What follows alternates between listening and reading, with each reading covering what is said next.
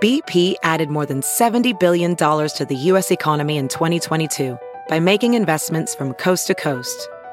Investments like building charging hubs for fleets of electric buses in California and starting up new infrastructure in the Gulf of Mexico. It's and, not or. See what doing both means for energy nationwide at bp.com/investing in America.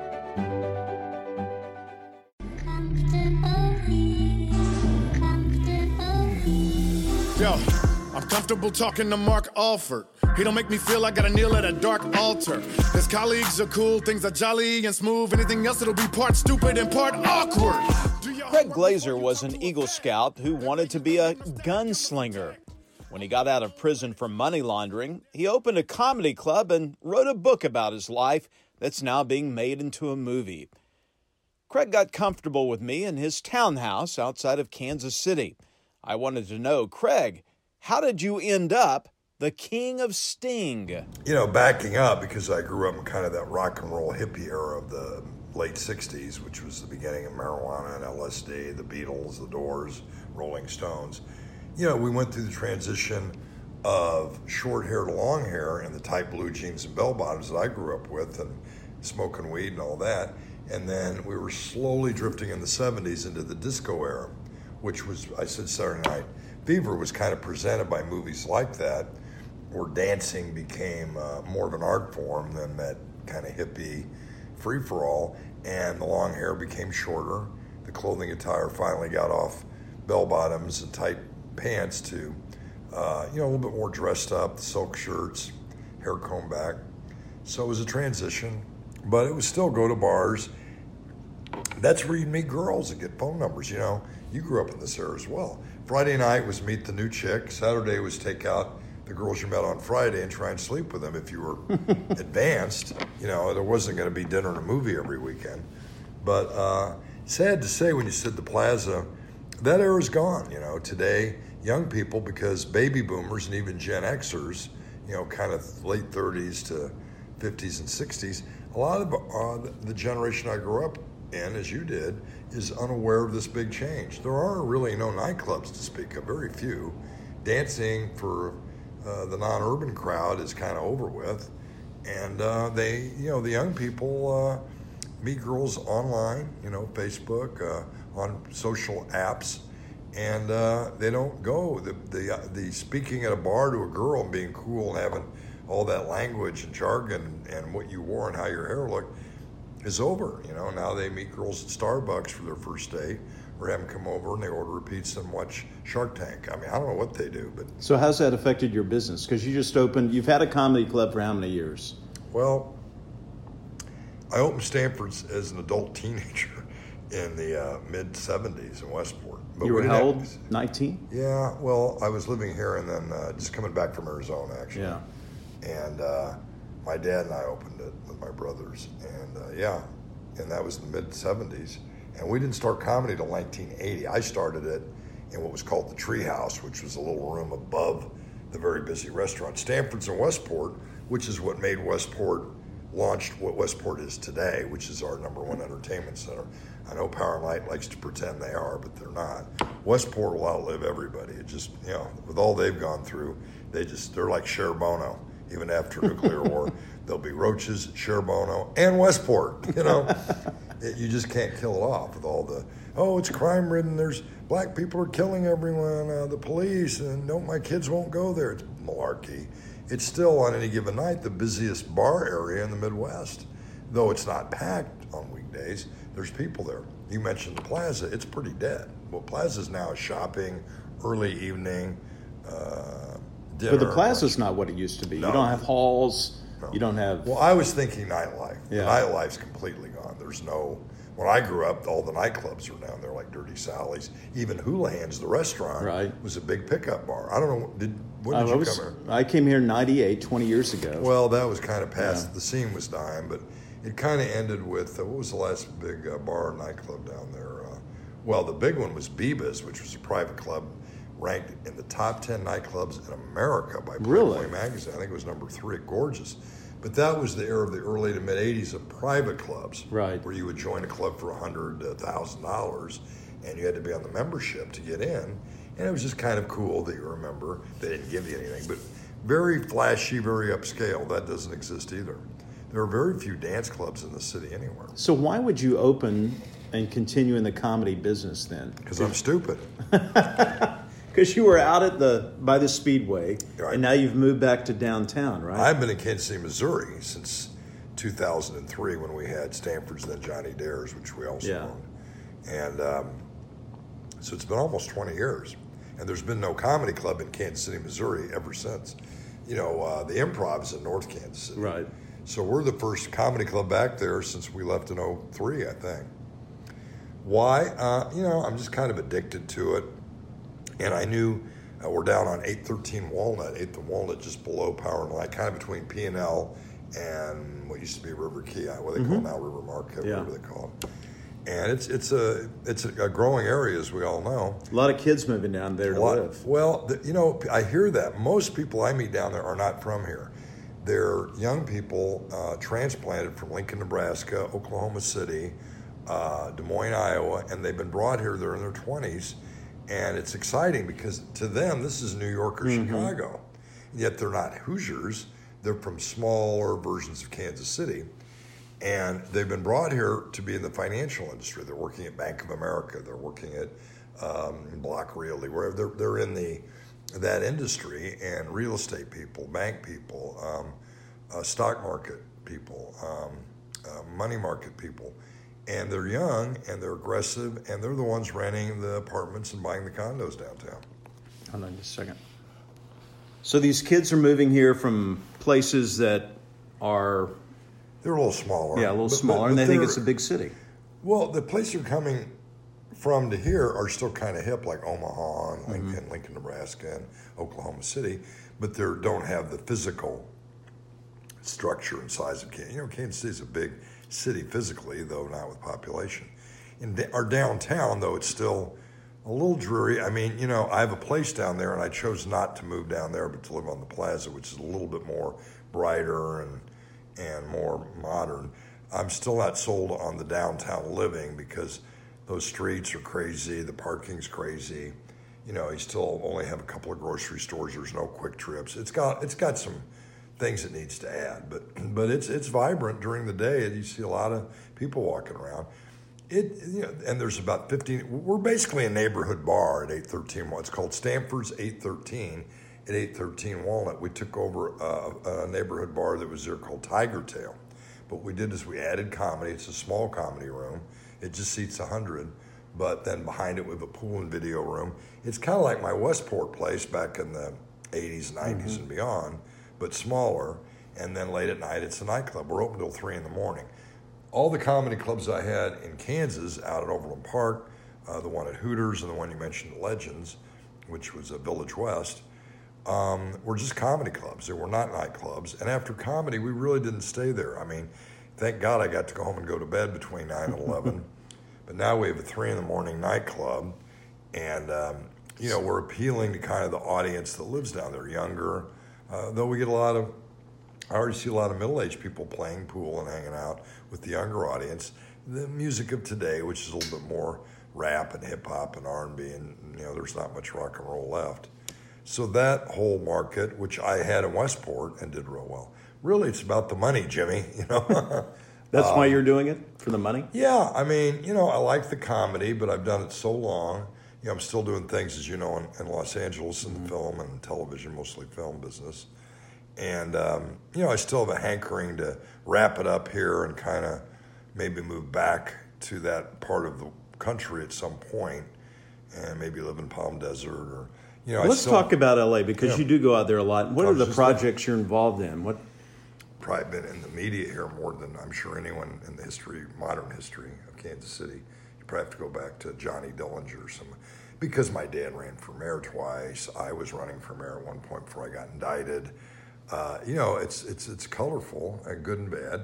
Obviously, all of our comedy stores, all the entertainment, all the big stars we brought in over the years, people like to push into the background a lot of things you accomplish, but Stanford's from being a little theater back in the 80s, 90s, and beyond.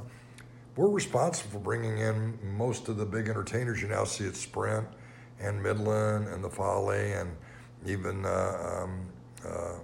what is it, Kemper, the museum there, all that stuff. I mean, we did that. We brought in every big star you've seen, and some of these guys are still at the Improv now, or the old Stanfords, started with us, from Larry the Cable Guy to Damon Wayans.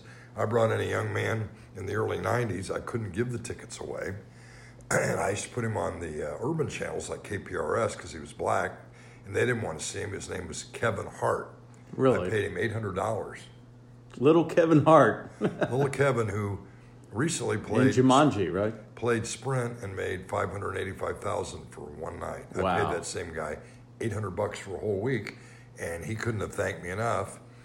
And he was a real nice guy. You know, I'm really good at spotting guys that are going to be big, and there aren't too many. But I missed on him. I thought he was a nice guy, very charismatic. He reminded me of a real small Sinbad, who we also started. Sinbad was a doorman at Stanford's. I mean, people go, who's played there over the years that I would know? I go, look, everyone. It's just easier to say who hasn't. Richard Pryor never did. And, oh, God, what was the guy's son? There was, who was the other, one of my, George Carlin. Never did. That's about it. Maybe the other, you can name it. Other than that, Robin Williams played there. Jerry Seinfeld played there several times. People that we've forgotten about played. Dennis Miller. The list is endless. What's the big comics today that people should look out for that are going to be big, you think? Well, now that I've gotten older, Mark, I have to confess, after staying up on it for 4 decades and being closely watching it so I could hire those guys on the way up. You try and catch them on the way up. Once they get way up there, they're not going to play comedy club. Right. Like I caught T.J. Miller on the way up. And I don't know if you know who he is. T.J. was the star of our Starlight program with Amy Schumer and those guys a couple of years ago at Starlight, and it sold out. TJ just did a movie last year that grossed $1 billion called Deadpool with Ryan Reynolds. TJ just did last year Office Party with what's her name from the TV series I can't even think anymore. Jennifer Aniston was the co-star.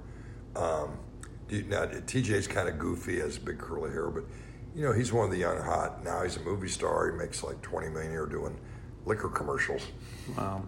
And movies. He's a biggie. And, you know, you got your urban market. The urban market, which is Latino and black, is bigger because that market goes out more.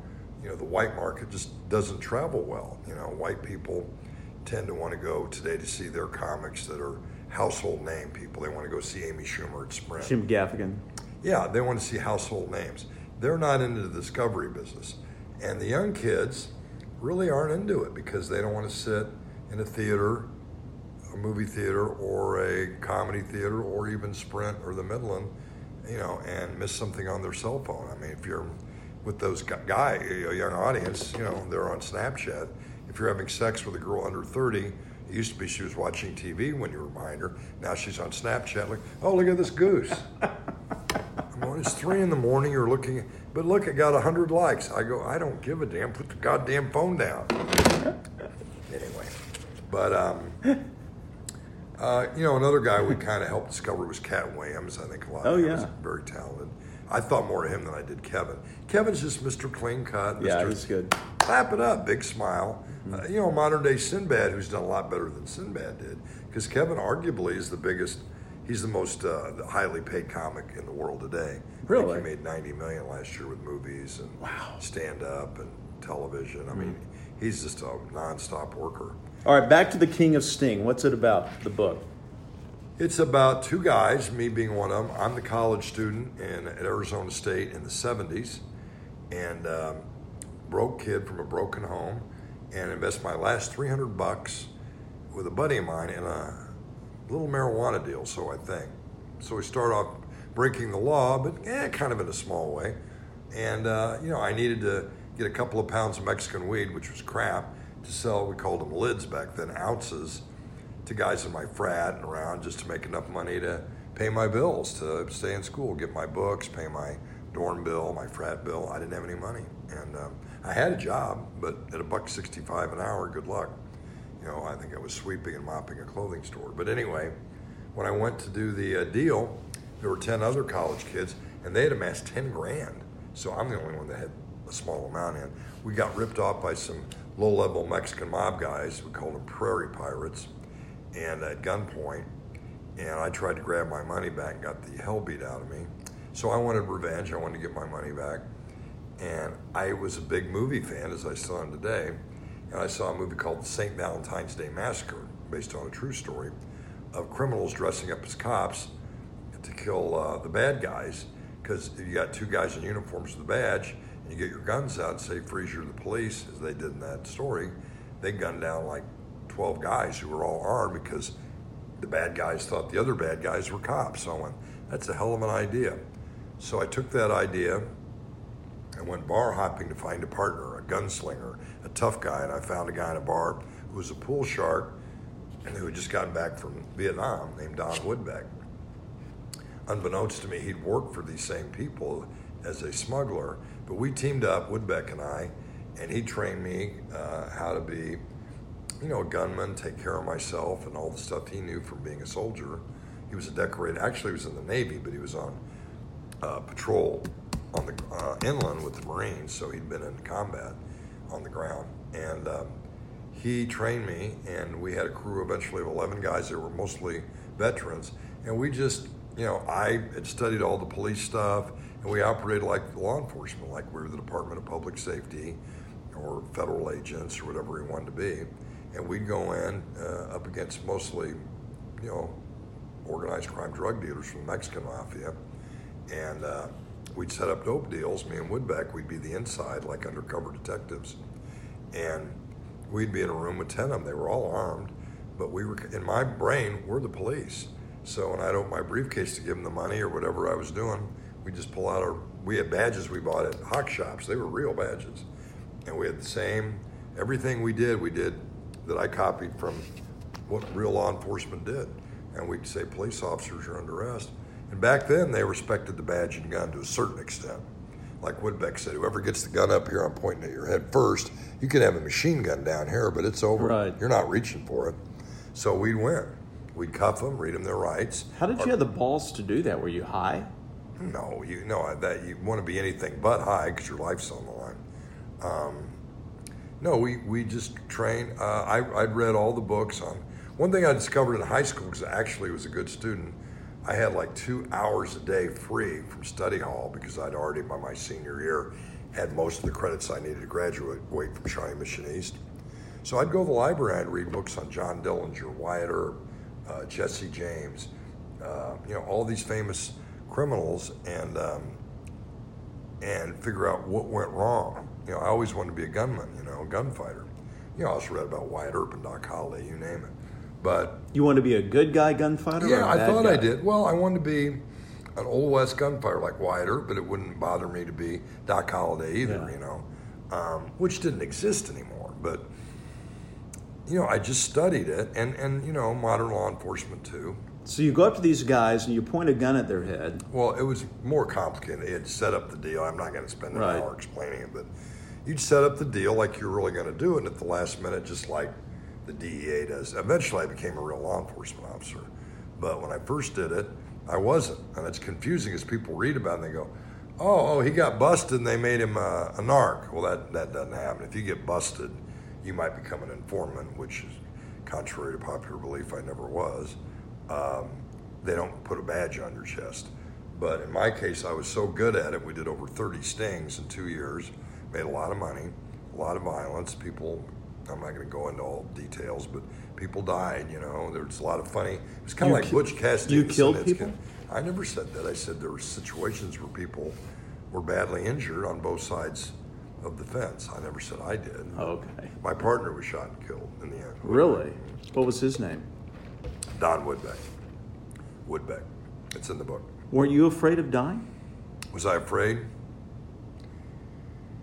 Yeah, but the more successful we got, and we did stings all over the country, not just in Arizona. I flew to Boston, Los Angeles, Las Vegas.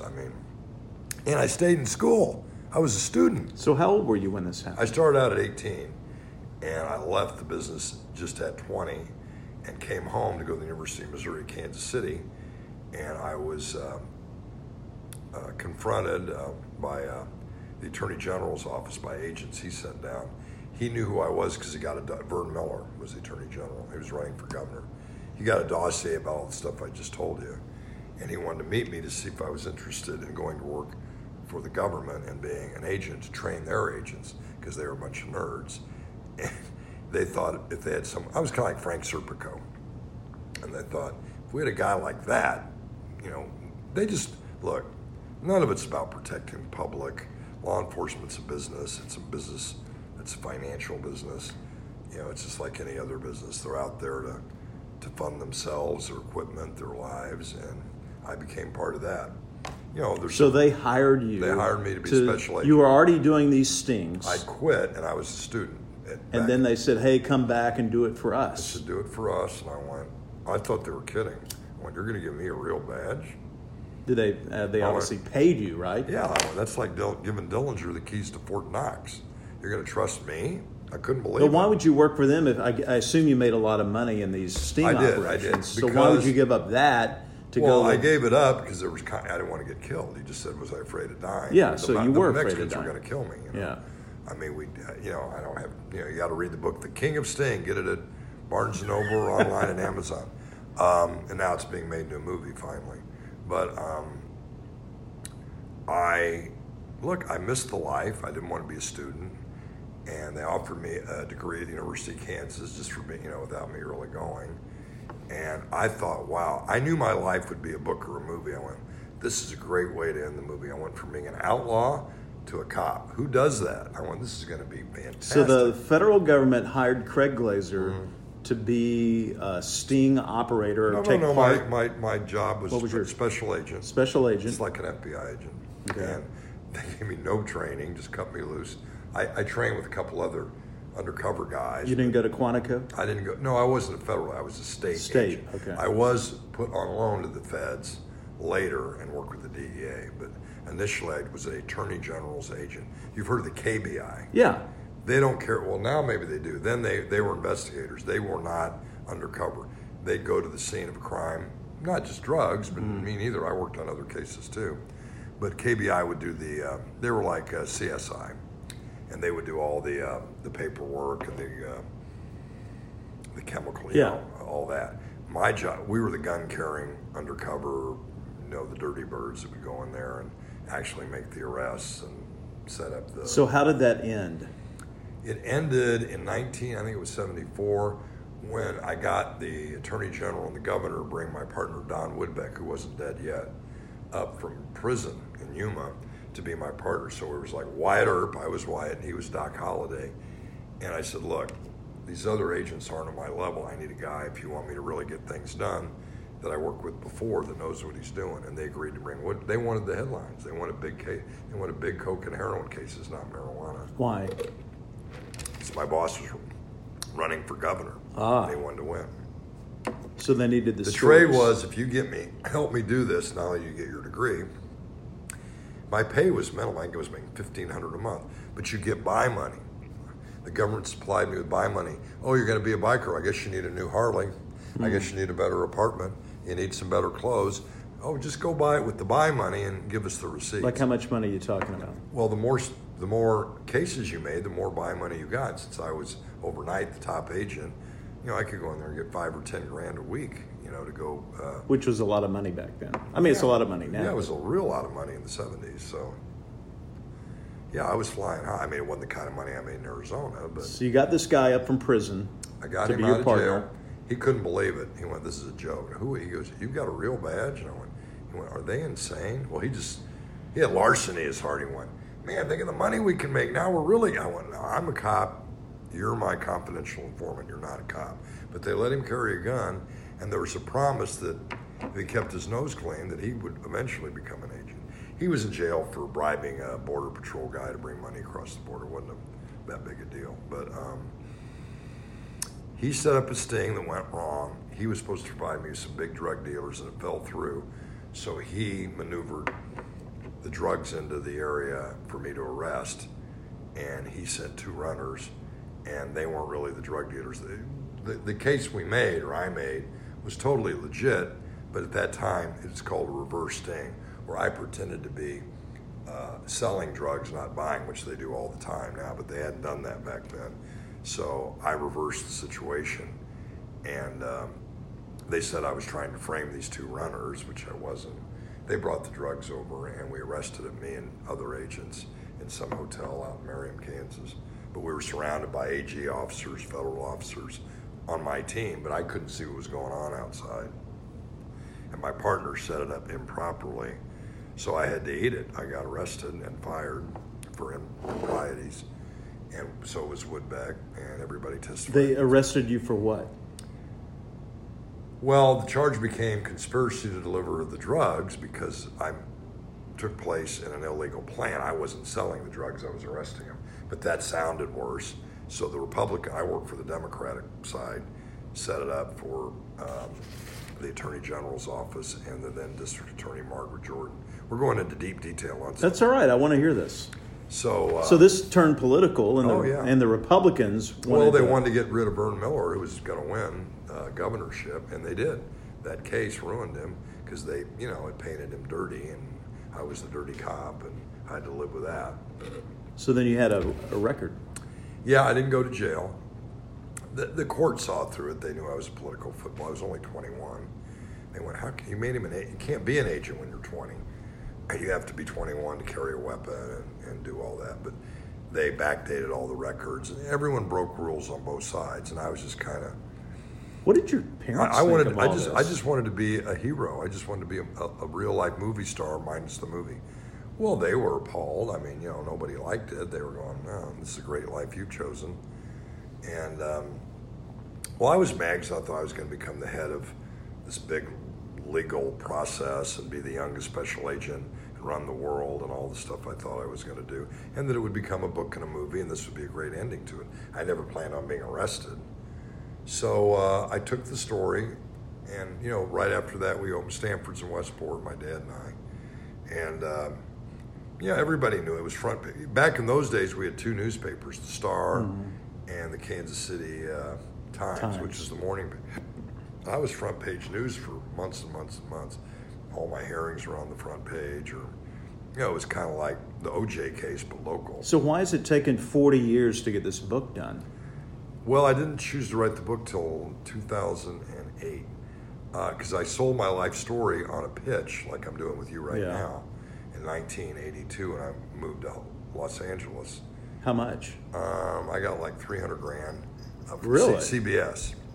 And what did they do with it? Well, they were going to they had a movie division. It was going to be a movie, but then they went bankrupt. They did 5 movies, not mine. So what'd you do with $300,000? I lived on it. I got an acting class, and lived in Hollywood and thought I was going to be a movie star. And we talked about girls. I spent way too much time chasing girls and partying with movies. I hung out with Mickey Rourke, Gary Busey, guys like Sonny Lanham from 48 Hours, who became my best friend. So you blew it. You blew $300,000. Well, I didn't blow it. I didn't blow it. But Woodbeck got half of it. You did not invest it, Craig. Come on. I didn't. Well, I needed money to pay my rent and my car. And it wasn't like I was living that high. I thought the movie would get made and I'd get all my money from that and be a movie star. But so now The King of Sting, your true story. Well, I did eventually, I did the Muhammad Ali story. I did other movies. But this could actually be a movie. I mean, we could see this on the big screen, right? You will. Yeah, it's a movie now. Who's doing it? Division of Disney, or today it's so, because the movie is so effed up. Most money in movies today comes from Europe. The big investors in movies China, today. right? Well, the movie-going audience doesn't live here. Americans really don't go to movies anymore. In comparison to... Yeah, they go 10 to 1. Example, 007, Daniel Craig. His second movie, I don't remember the name of it, because he Skyfall? Or that was whatever. Anyway. Anyway. He did a movie called The Lady with the Dragon Tattoo, which was a monster hit in Europe. So being an Englishman, he was a huge star in Europe. So they felt, 007 was already big. But when he did 007 and they knew, that's the guy from that movie, it did $1 billion. That one movie did more than all the 07s put together. Wow. All from Europe. And conversely, it did $800 million in Europe and $175 million in America. we just don't, Americans we don't go out that much. We stay home and watch football and baseball and go to Buffalo Wild Wings with our kids, and we try and be home and in bed by 9. Hey, if I didn't own a nightclub, that's what I would do. It's too cold out, but that's what we do. So Europe, and you said Asia, they're the money arm of, there wouldn't be a movie business without them, because if you look at movies, the ones that do well, that's why they do these Marvel comic things. Like the guy they're trying to get to play Woodbeck now, they've already made him a $10 million offer, he's Thor. What's his name? Helmsworth. Oh, yeah, real good-looking guy. Plays Thor, Yeah, and he gets $25 million for those. So he's going to play your partner? He's been offered the part to play Woodbeck. They offered my part. I'm a young guy. In the movie, whoever plays me has to be in college. So who's that going to be? They offered it to Dylan O'Brien, and he didn't want it. He thought I was too, I guess he's a real Christian. I don't really know, but he thought you were too corrupt. He didn't want to be associated with Craig dad. Glazer. At first they loved it, and they went, I go, well, it's not a story about it's acting. He's an outlaw. You knew that going with in. a kind heart. Yeah, I mean, it's a great script. Who just wanted to be a gunslinger. Yeah. And had no ill will, right? Well, there's plenty. We'll get another young guy. Like they're going to talk to Tom Holland, that's with Spider-Man. And yeah, they're big stars.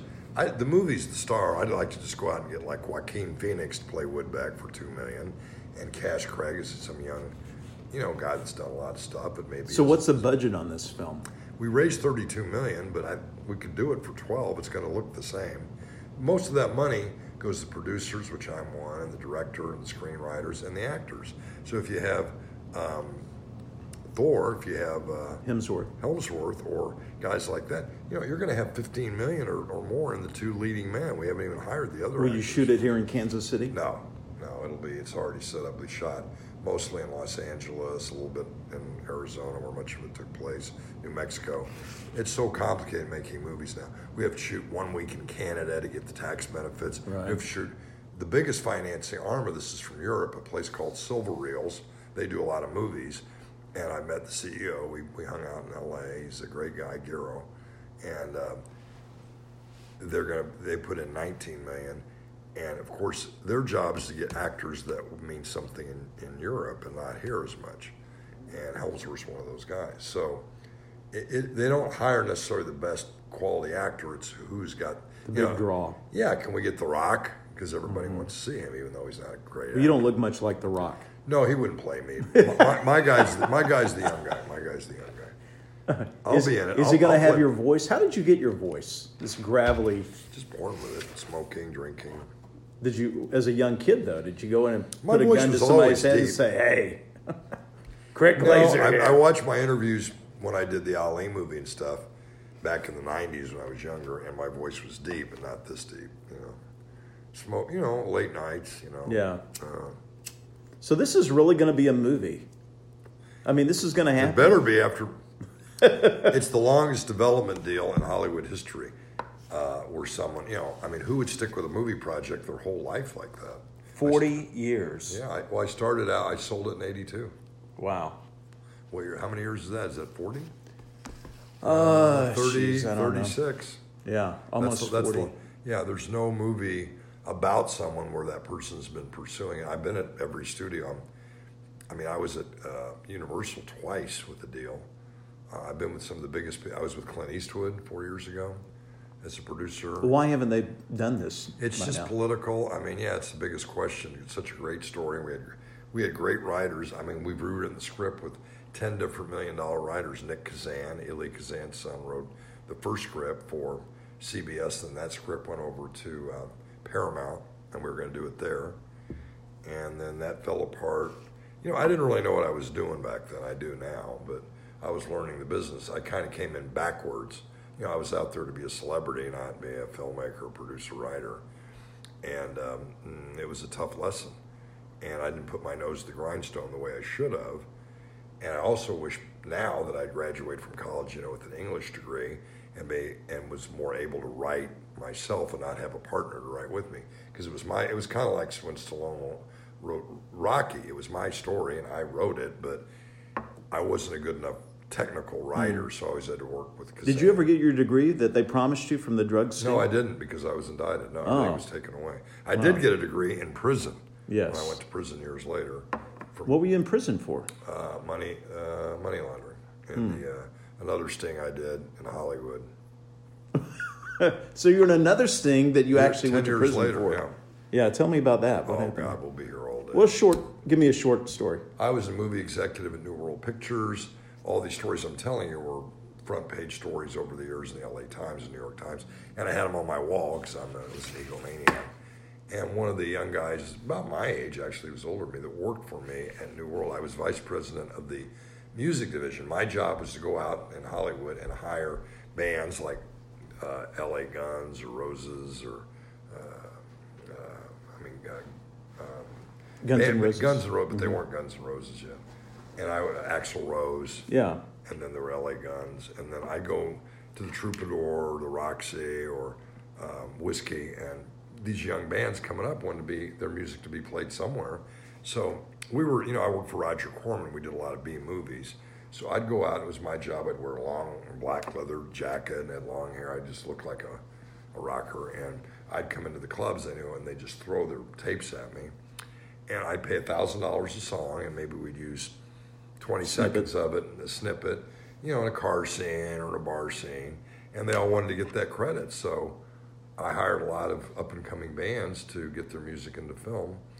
And that was my job. So my assistant, Ed Lafian, who is Armenian, unbeknownst to me, had been arrested and convicted in San Francisco for money laundering, something I knew nothing about. And he said, look, come here. How would you like to get your hands on $5 million? Because, I was trying to the name of the movie back then wasn't The King of Sting. It was called Outlaws. Mm-hmm. That was the project. It's the same story. And you wanted to fund that project. So I wanted to fund it myself because I had enough connections to make it then. And I was I was always with big people. I was with the guy that did Armageddon, that writer, and I was with a producer named Chuck Roven, who did Batman, the Batman series. So this Armenian guy said, how would you like to make $5 million? And you said, so sure. I've got guys that want to launder money, and they want to get in with organized crime, and I've read all these things about it. He goes, I'll bet you know guys like that. I didn't. Yeah, but I wasn't in any. I was in the movie. I was out of that. Did you know of people back here in Kansas City? I did. So those are the names I used. I had to come up with Savellas? Yeah, I used all those names when I started doing the setup. I just wanted to rob them. Right. I just figured, I was crazy. I'll take their money. I'll just take their money. God. Wasn't that a death wish, though? It was really stupid, because had they really been a Colombian mob, they'd have killed me eventually. So I hired actors to play the Savellas and Camasinos and all those people's names I knew. And I introduced them to all these 40, 50-year-old men who were not mafia. They were paid by me, actors. Did they know what you were doing? Sure. No, the Colombians didn't. My guys did. They just wanted to get paid to act. And this was out in L.A.? Mm-hmm. Okay. So they'd go to meetings with me, Ferrantino, whatever names I had them be. Well, I thought we were, hoodwinking Colombians. The Colombians had front guys that were American, too. So I worked with their front crew. And I was just a kid. I was 28 years old. And they just thought I was introducing all these. They had no idea I was running the sting. And they began to give me $100,000 a week to launder in this pretty clever operation where we had Olympic record cards. I found a guy in my crew that was an actor who had been a guy that during the Olympics in LA in '82, I think it was, he had purchased hundreds of thousands of these records they were going to sell door to door. Jesse Owens breaks, whatever. Right. And they were going door to door with the heat of the Olympics selling them, and it was a total failure. And he had thousands of these records left, and he went broke doing it. I go, I got an idea. We'll launder the money that way. We'll rent office space in Long Beach, which was cheaper than LA. We'll get a secretary. We're not really going to do anything. And I'll convince these Colombian schmucks that we're laundering the money through Las Vegas through this company, and that we're going door to door selling these records, and we can say we sold whatever we want, and then here's their profit, and the money's laundered. I learned about money laundering in Newsweek magazine. I went to the library, and I didn't even know how much to charge or anything. I'd never done that. But I convinced him, and then the actors did a great job. I had the Sparrows, every name you've heard in Kansas City. Of course, none of them were real. They were all actors. Right. Well, we set this thing up for a year. And at the end of the road, I was going to get, the rest of the money. And they were giving me like $100,000, not every week, but almost every week. I mean, it got so ridiculous that I'd leave my condo in Brentwood, and the money guys would drop off a bag of money in a brown paper sack to my maid. And she didn't know what it was. And I go, you idiots, you're giving $100,000 to it. How do you know she's just going to go out the back door with you morons? They went, oh, we thought she's a maid. You give them somebody $100,000. So how much total did you But get? I was only supposed to get $5,000 out of each delivery. But really, I was the one laundering it, even though I wasn't. So I was getting like $17,000, and that's how I financed the operation. I'd take like 10 of it and use the other 7 to pay the actors. I even hired private detectives. How did it end? So you've got all this money. We did this for a year. I was making a lot of money, not millions, because I only got a small percentage. And oh God, we did so many extravagant things. The other guys started to get suspicious, and then when these guys were like, organized crime. They go, look, you're connected in Vegas. We want to go to Vegas and see the operation there because we're giving you a lot of money, and we don't want to just be, we want to be protected by organized crime in America, not by some independent guys, and we don't know that you're really hooked up the way you say you are, which I wasn't.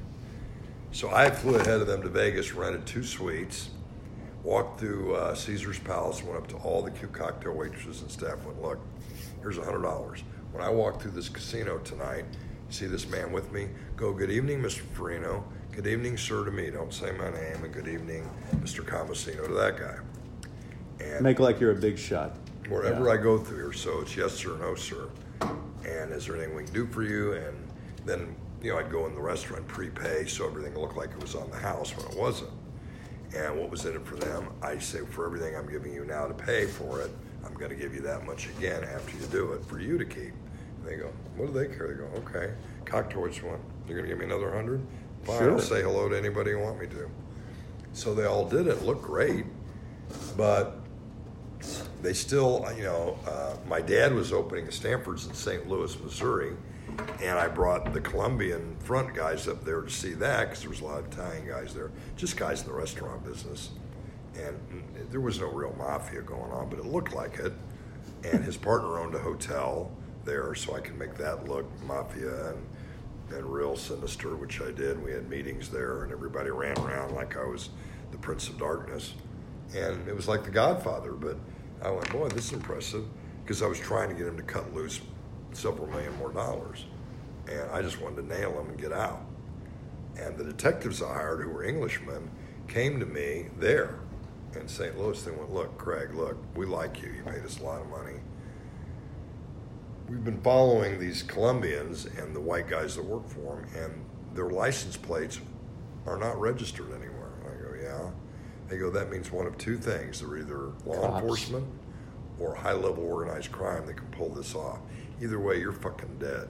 Because if they are real Colombians and at that level and syndicate, once you rip them off, they're not going to let it go if you take millions of dollars. They're big cocaine dealers that bring in tons of cocaine. You may move back to Kansas City or New York or Paris. It could be 3 years from now. You're going to be walking across the street with your wife and kids. Boom, boom, boom, you're dead. They go, you need to get out now while you can. And I was so greedy for the money, so addicted to the life. And one thing that happens to you when you live a life like I did, and everyone around you dies or goes to jail and you don't, you start thinking you're omnipotent. You begin to have a God complex. You see this in sports, and I'm a big Tom Brady fan, and I love Tom, but I totally get where he is mentally. He's unbeatable in his brain. I did the Ali movie, and Ali and I talked about it. He had that. He goes, you get a God complex. You don't mean any harm. You don't mean to hurt anyone.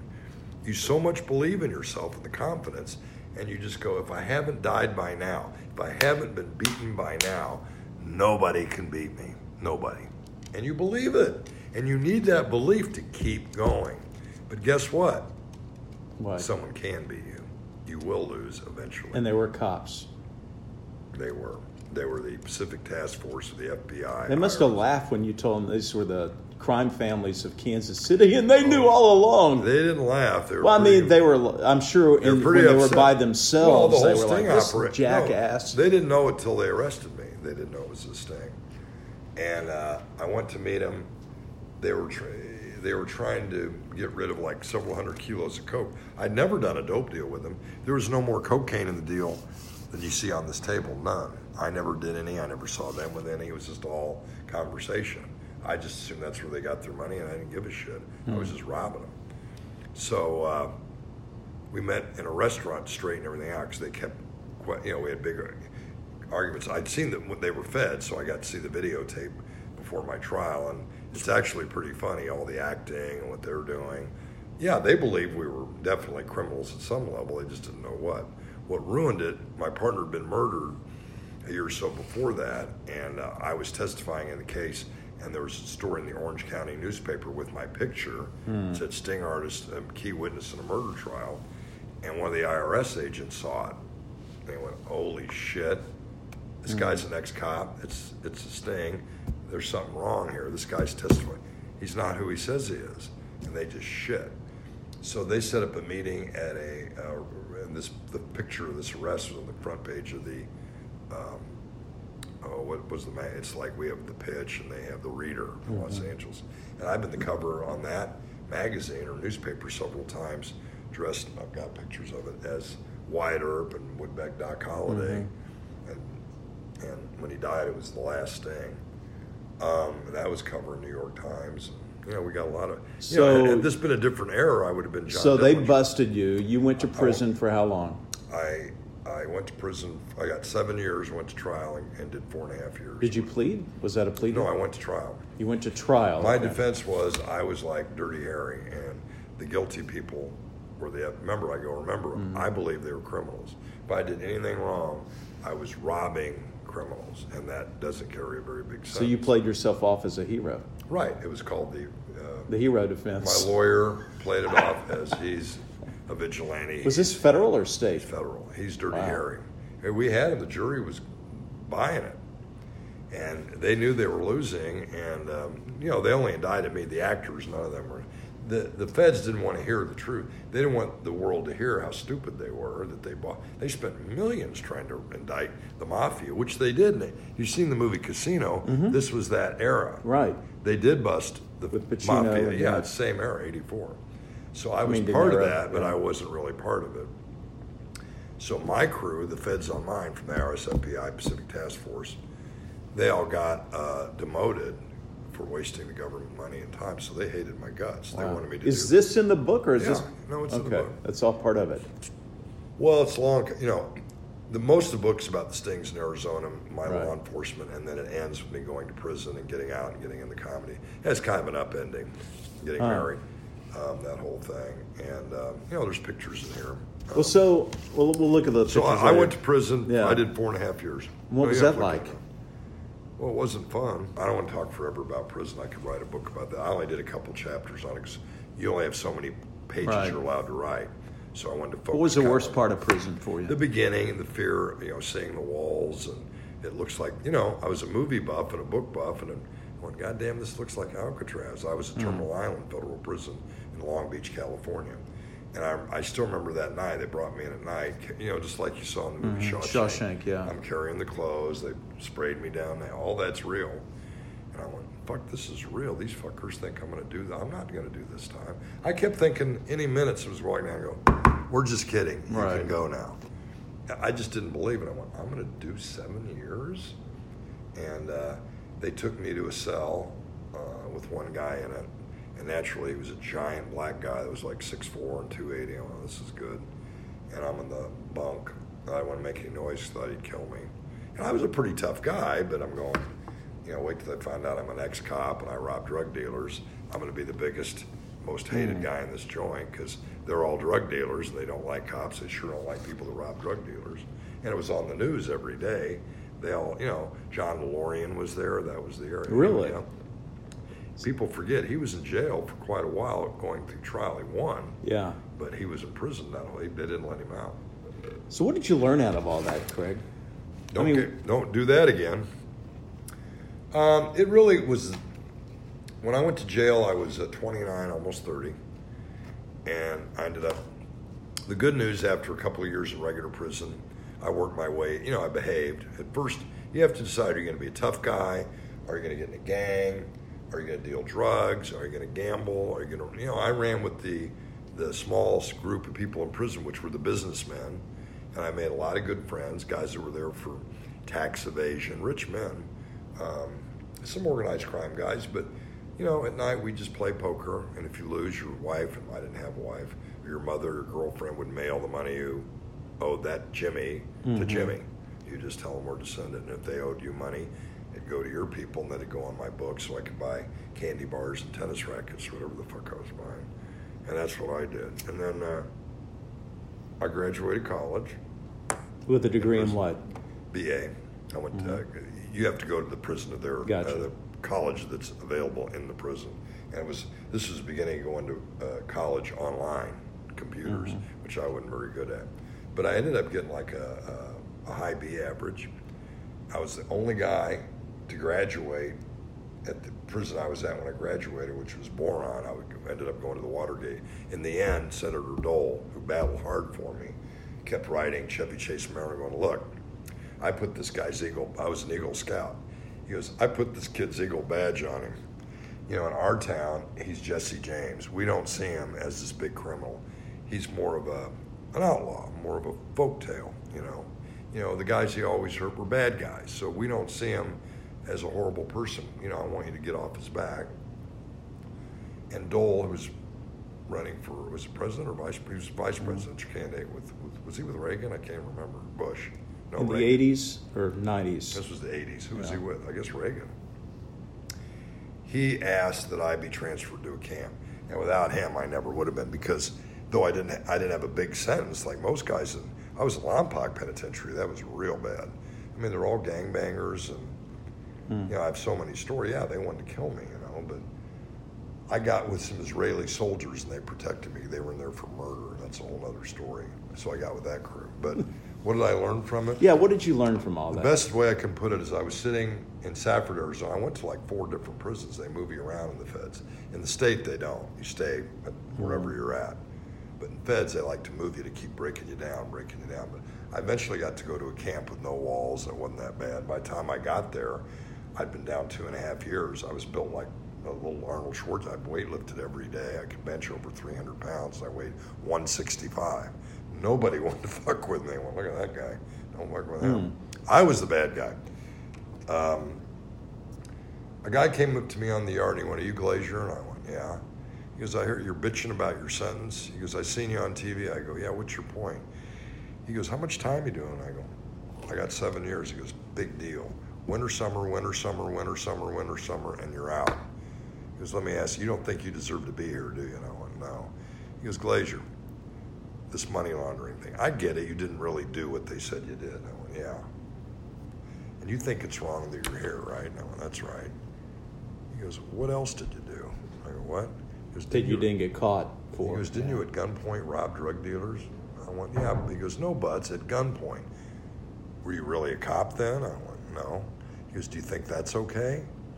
I went, well, and he goes, what else did you do? And he went on and on. He goes, my point is this.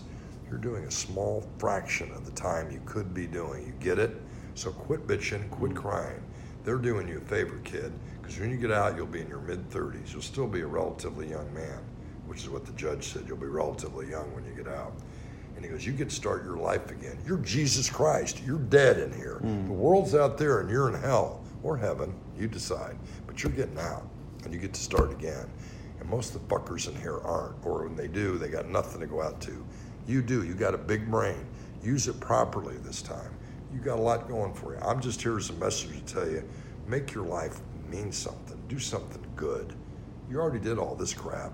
You need to cut it out. This is a message to stop. You're lucky you're not dead. Got it? He walked away. I went, you know what? I kind of got a tear in my eye. I went, that guy's right. I do deserve. Finally, I went, you know what? I got what I deserved. I have been a criminal. I do deserve to be here. And that guy's right. And I just got to get out and start over. And I did. So is this book and the movie kind of... Does it say that? Well, is it in the end not a justification for it, but is it your way of making up for it, giving something back to people that maybe they can learn from? I think it's a lot of things. I think it's a great action-adventure story that's scary and funny. I think it's about a road less traveled by, you know me personally, and a lot of people in Kansas City think they do, and some do and don't.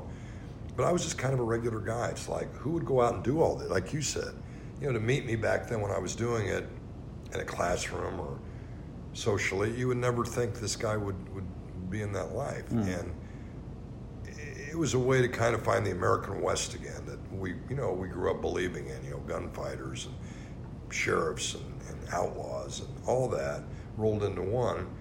There's no real lesson learned like, oh, this was bad or this was good. Do I regret the things I did to the guys I took down? No, not really. I don't have any sleepless nights over it. I'm sorry people around me died. I didn't kill, it wasn't because of me. I didn't like seeing my best friend Woodbeck get killed. But it's a lot of life lessons. But in the end, you have to be true to yourself. And my life, what I really want to do is be a corporate speaker now when the movie, I should have done it when the book came out, and just speak to students, which I have for free, but make a career of doing that. And, explain that you can't win. I think I'm as good as it gets. There's Jack Nicholson on the wall back there, a picture of him that Jack signed for me. He and I gave a speech at San Diego for Screen Actors Guild. He and I were the only ones. I went, what are you doing here? He goes, what are you doing here? And I went, well, I'm talking to all the... And he got me, he goes, all you guys want to be actors? And I went, yeah. He goes, what the fuck are you doing in San Diego? LA's that way. That's my speech. And I go, well, I got to follow that guy. He's never done anything. And we had a great time. I thought we were buddies, and I saw him at a party 3 years later, and he had no idea who I was. But so are you still untouchable? Nobody is. The point of the story in life is nobody is invulnerable. Not Tom Brady, not the man I did the movie on, who I love, Muhammad Ali. We're all just human. We're all fallible. You've read the true story on John Kennedy and Martin Luther King. John did drugs and ran with hoodlums and cheated on. John is built up to be something he wasn't. He wasn't Lancelot. He wasn't much different than Donald Trump, really. But he's pictured one way and Trump another. All of us have our good and bad qualities in life. And in the end, I think it kind of evens out.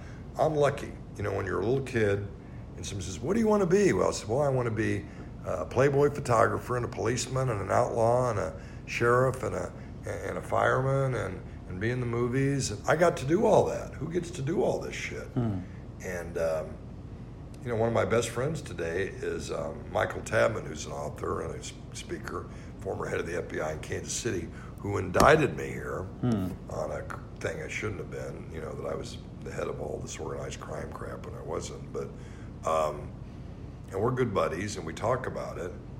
I hope we'll finally get the movie made now. And, that's my Super Bowl. I lived my whole life to live the life and then tell the story. So I did a documentary for Europe when I was in LA in July at MGM about what I'm telling you. Of course, they had me on a set, and it was 100 degrees, and I was there 10 hours telling the story over and over again. But, it's a great story, and it's got a lot, I didn't do any of the comedy that's in it, but there's a lot of humor. Well, I can't wait to see it here in a theater someday, The King of Sting. You can get the book now on Amazon.com or at bookstores internationally. It's a hardcover or soft. And on what is the other thing you can buy now when you just listen to it? What's it called? Podcast? No. You can buy the, I can't remember the name of it, where you can just listen to it in your car. Yeah. Well, thank you, Craig. Appreciate it. Good being hey, I always want to thank you. You've had me on Fox 4's guest a million times. You've always been very nice, and everyone there has always been nice. And the media in Kansas City, and I've always wanted to thank them, because in my 40 years of media here, not once has anyone said, and here we have ex-con. Not once. So they've always been very nice. Next time I'll introduce you that way.